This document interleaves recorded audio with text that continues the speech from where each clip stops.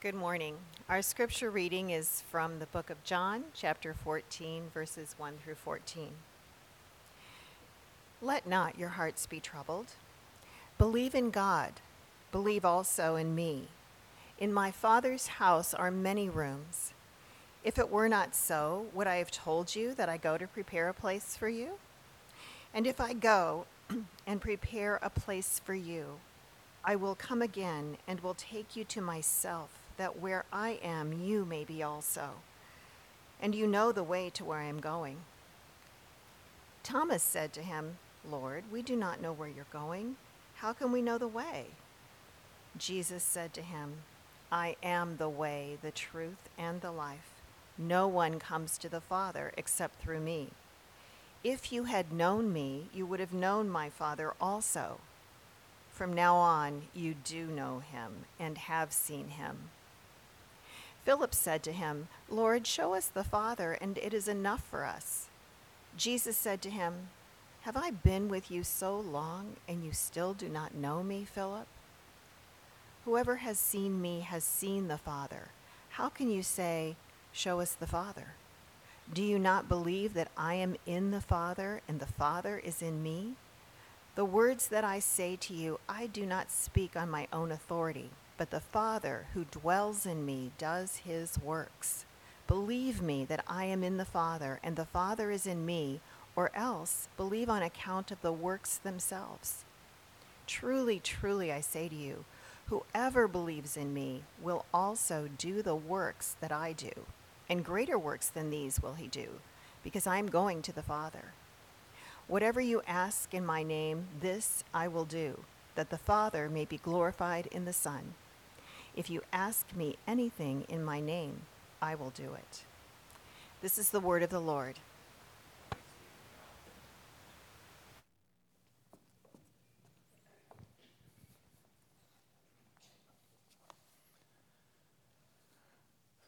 I was out in Colorado recently for a pastor's gathering, and I just want to say thank you all for making it possible for Tom and Joey and myself and other staff members to be able to get away for things like that. It's really refreshing, it's encouraging, and so thank you for allowing us to do things like that. I was out in Boulder, Colorado, and it was a little confusing coming from Indiana because there were these huge piles of rocks sticking up out of the ground. I mean, a little like the hills that we have here, but much, much higher. It was bizarre. Now, kidding, of course, I love the mountains. I love hiking and biking. I'm not much of a skier, though. So all you skiers can be thankful that I'm not out on the slopes because it means one less bad skier clogging up the runs for you all who actually know what you're doing. But the little bit of downhill skiing that I've done, I really have enjoyed. And I've come to really appreciate the skill and the knowledge that it takes to ski well. Because I get up on the top of these majestic mountains, and for miles around you can see the glory and the grandeur and the beauty of what God has created. And then I look down the mountain, and for thousands of feet what I can see is falling down and broken bones and pain. Here's part of my problem with skiing. It's counterintuitive in one sense. You start at the top of the mountain, and your goal is to get down to the bottom in one piece. To do that, you don't go straight down the mountain because you'll end up going 60 miles an hour. To get down the mountain, you slalom back and forth, any of you who know skiing.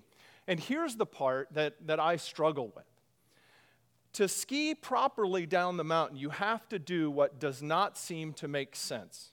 You have to lean with your outside foot down the bottom of the mountain. You have to put your weight towards the hill that you don't want to crash down. And it goes against everything that seems to make sense because as a novice skier, what I want to do is lean into the mountain and find a tree and hug it to keep from crashing down this mountain. I have to trust the pros and the experts who know what they're doing. They know how to get me down the mountain.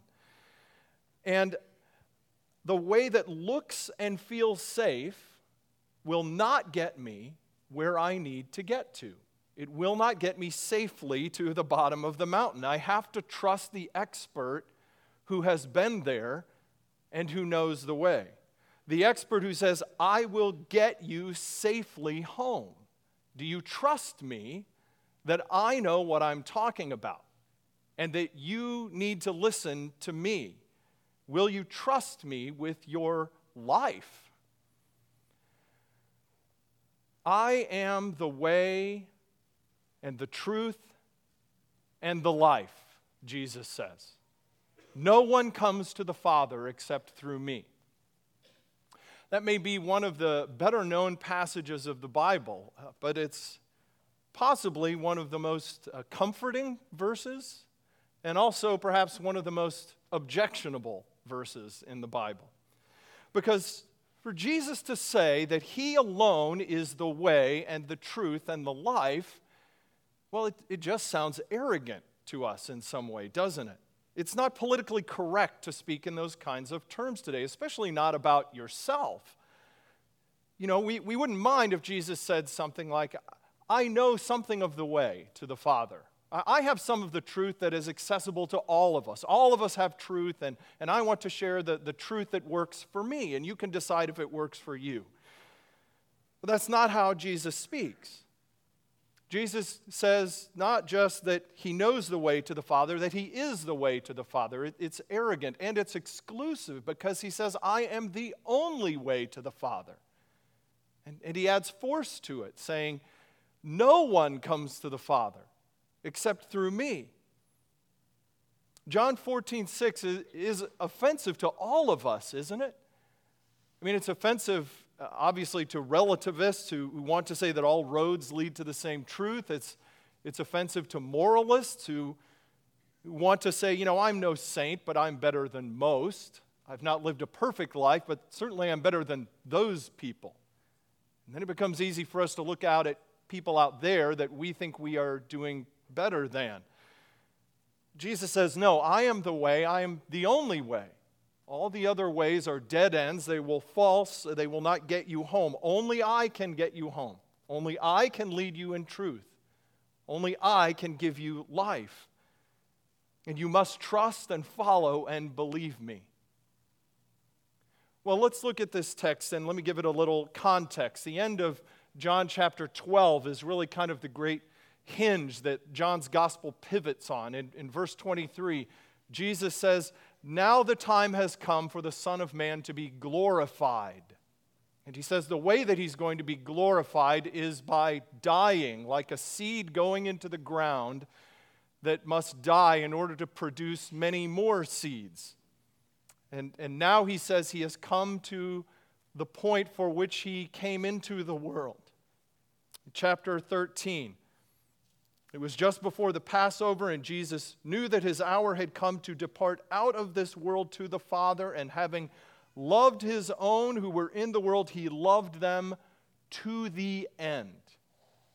In some of your Bibles, it may say he showed them the full extent of his love. Jesus is now speaking in this next section of John's Gospel, chapters 13 to 17, in this upper room around the Passover meal to his disciples.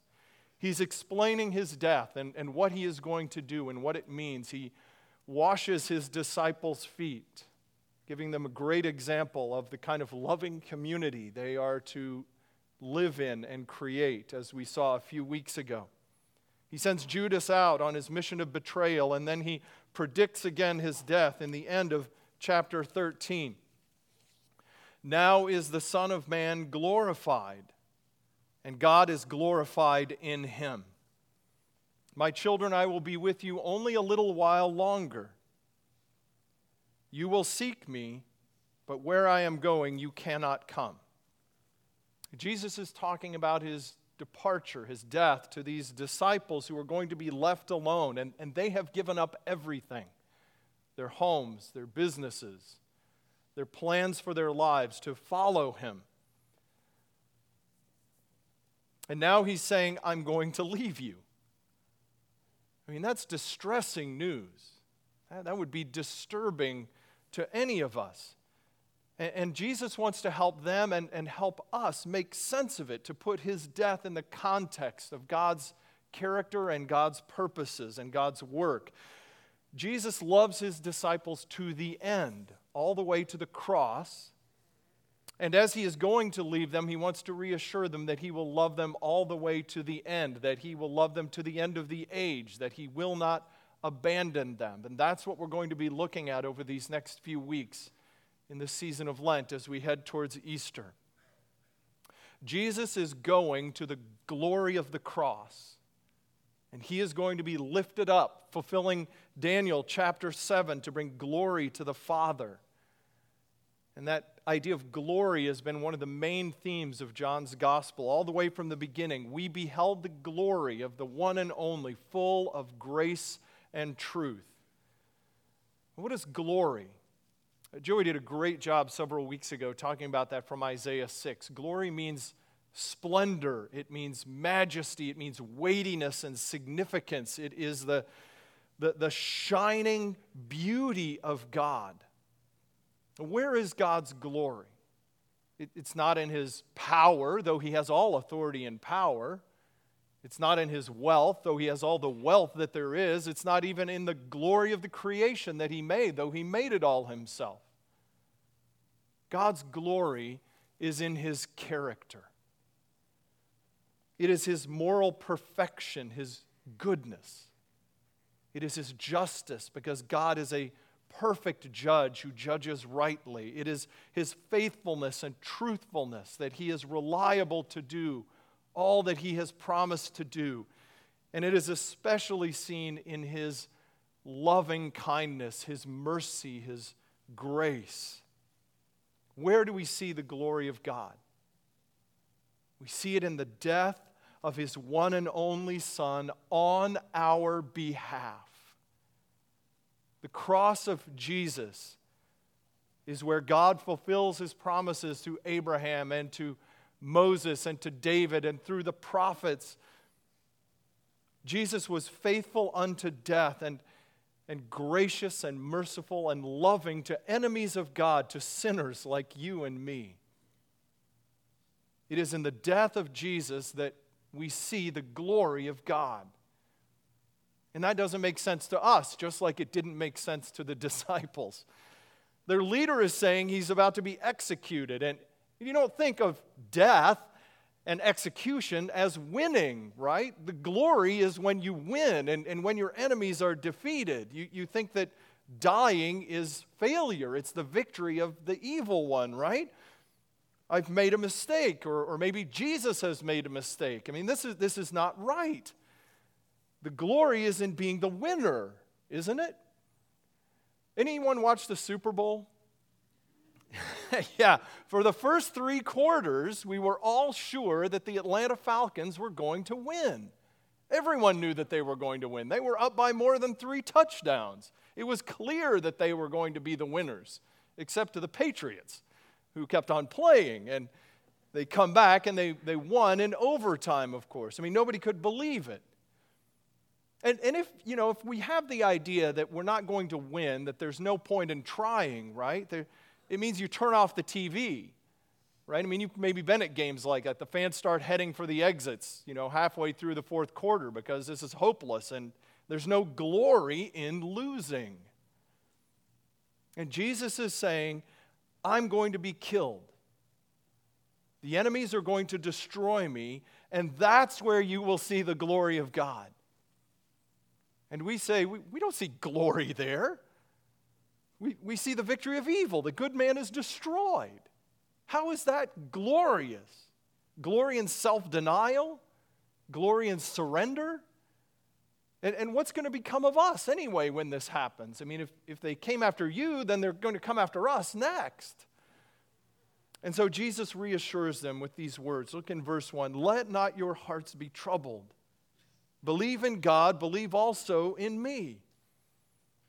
In my Father's house are many rooms, and I go to prepare a place for you. And then in verse 27, which we're going to look at next week, peace I leave with you, my peace I give to you. Do not let your hearts be troubled, and Do not be afraid, Jesus says. Do you ever notice the only time you say don't be afraid is when there's good reason to be afraid? Right? If a 6-year-old comes running to you and says, don't worry, that's exactly when you get worried, right? You never hear things like that when everything's going great. Nobody says don't panic when you're winning, right? You say those kinds of things when things are going badly. And so Jesus is offering these words of comfort in what looks like a failure. And his first word is this: trust. Trust. You believe in God, believe in me. Go on trusting. God is trustworthy in the middle of this thing that looks like failure. Go on trusting God. In the face of disaster, believe. Believe what you have seen about me. Believe what you know of me. And because of the insincerity and untrustworthiness of human leaders, we all now have cynical, suspicious hearts whenever anyone says, you can trust me. But God is trustworthy, and Jesus the Son is trustworthy. So trust Him in this situation that you're in right now. Because He goes on to explain, I'm going to prepare a place for you. Look in verse 2. In my Father's house are many rooms. If it were not so, would I have told you that I'm going to prepare a place for you? But if I go and prepare a place for you, I will come and take you to myself, that where I am, you may be also. There is a room in God's house for you. That is what Jesus has come to do. And Jesus' death is the way, the only way, of God bringing you home to Himself.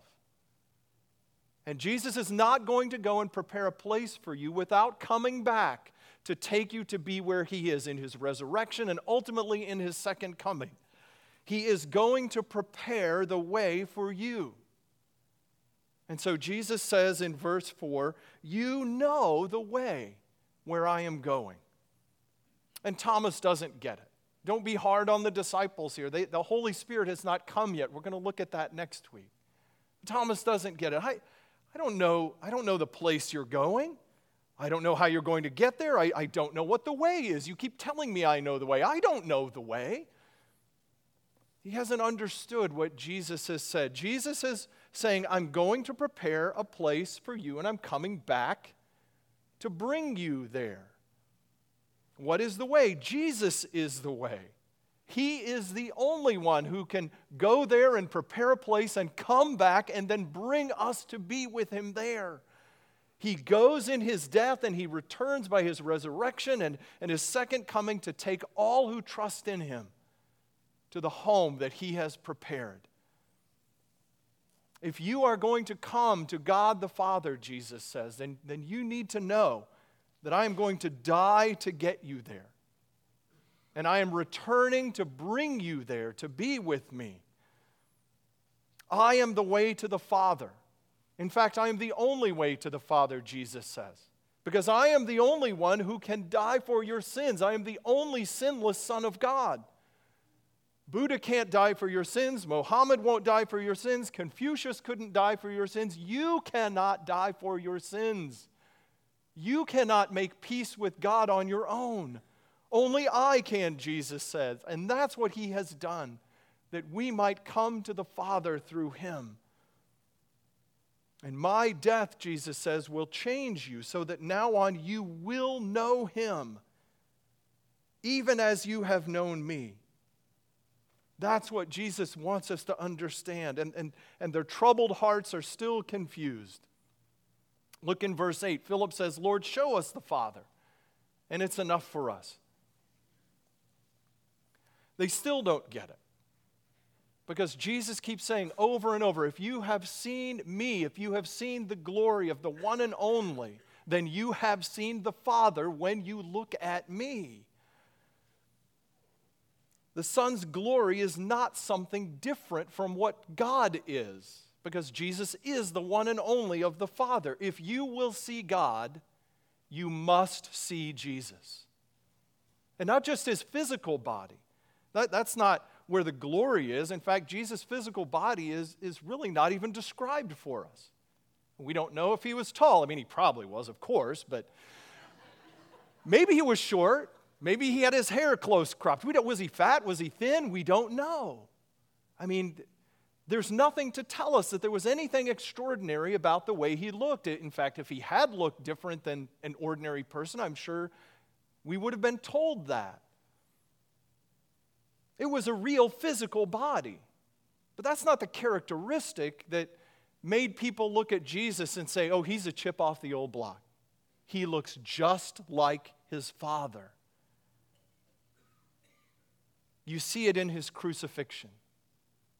You see it in his laying down his life graciously for the sins of his people. You see it in his faithfulness unto death. You see his likeness to the Father in his kindness and forgiveness by which we have been forgiven at the price of his own life. When you trust Jesus in his glorious words, then you see the Father himself. Because notice in verse 10, there's this little twist here. Do you not believe that I am in the Father, and the Father is in me? The words that I say to you do not speak on my own authority, but the Father who dwells in me does his works. Now that's interesting because we expect him to say it's the Father who is speaking his words through me. But Jesus says the words of him, he himself, are the works of God. To trust Jesus is to trust the Father. And so listening to my words and believing in them is the same as believing in the works of the Father. And he goes on in verse 11, believe in me or else believe on account of the works themselves. Now, some of you may have an NIV Bible. In the older version of the NIV, it rendered it believe in the miracles.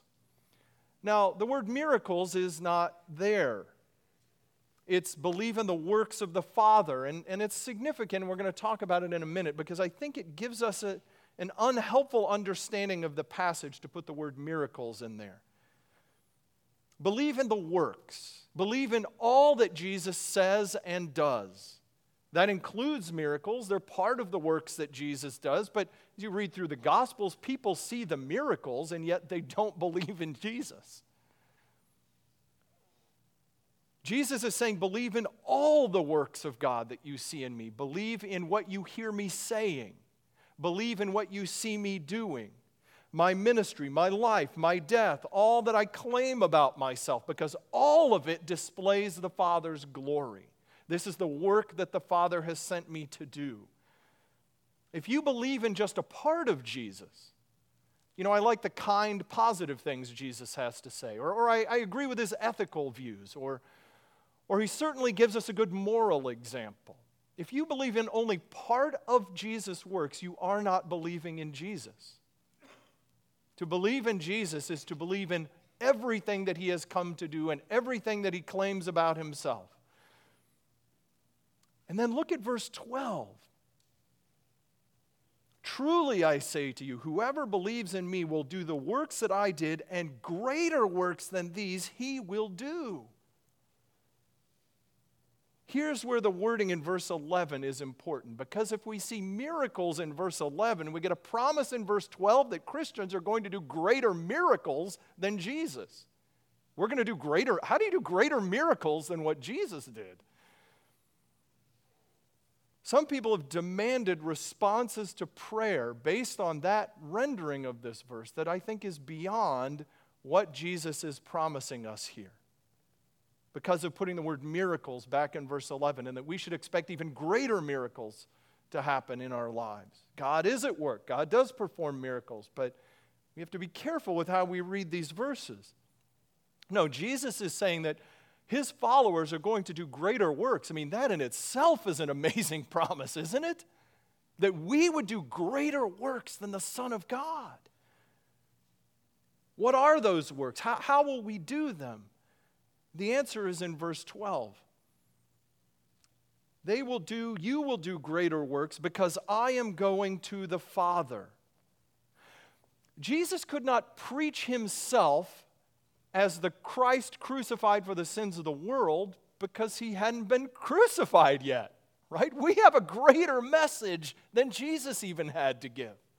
And Jesus could only preach and heal and reach so many people because he was limited in time and space by his own physical body. But now his followers take his message and do his works to all the people of all the world in a way that Jesus himself could not do in his earthly ministry.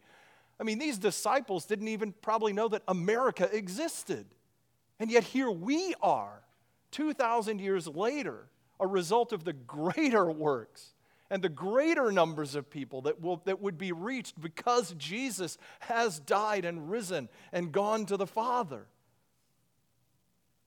Last week, Bob talked about us being winsome ambassadors to our culture.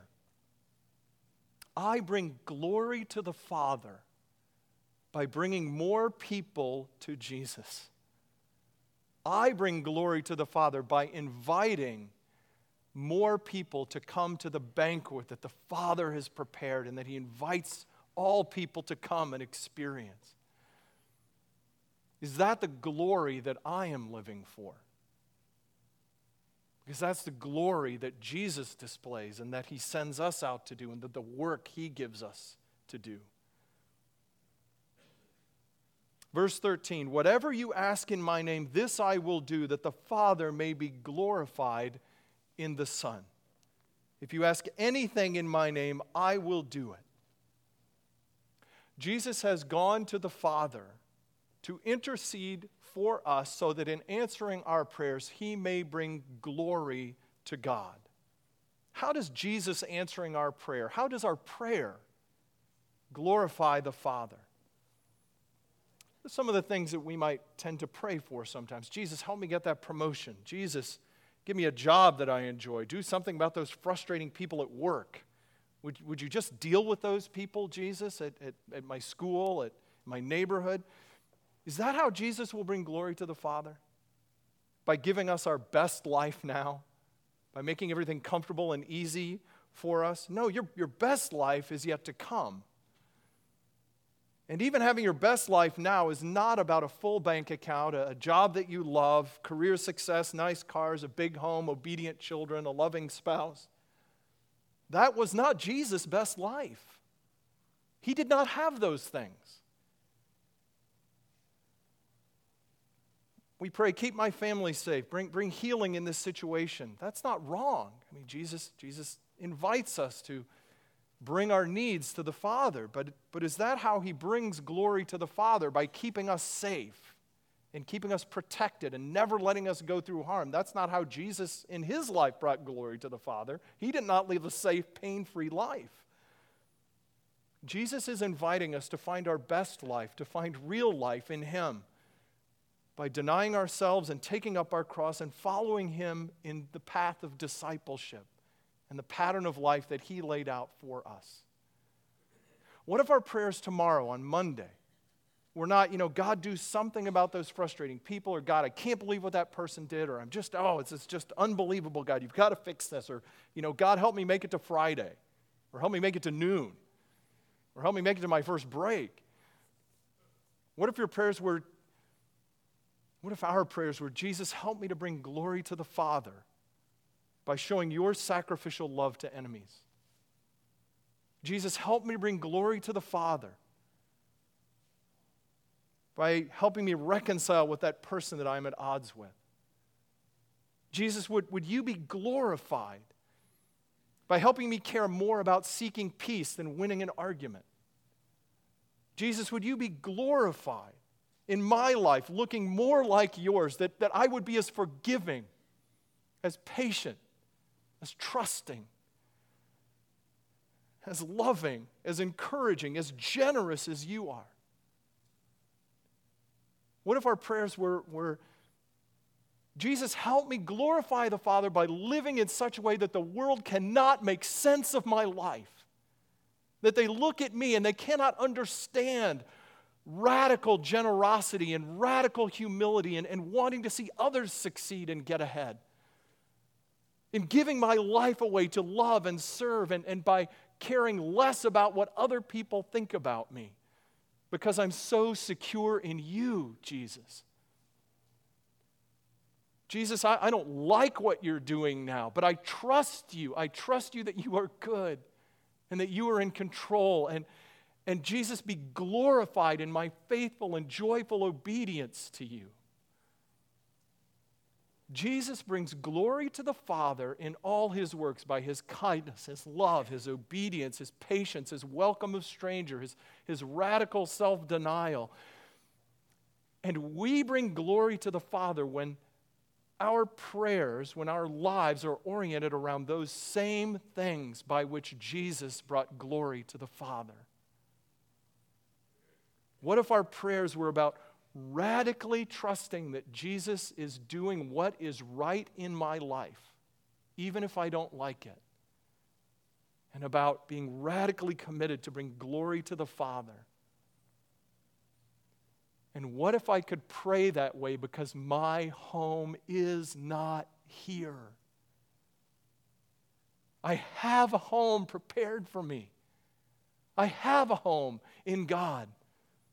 I have an identity already. I have a security. I have an eternal inheritance. I have a family now. So that my prayers in my life don't have to be about getting those things. And now my prayers become maybe more like, Father, help me glorify you by being an obedient, loving, trusting child, just as Jesus loved and trusted and obeyed you.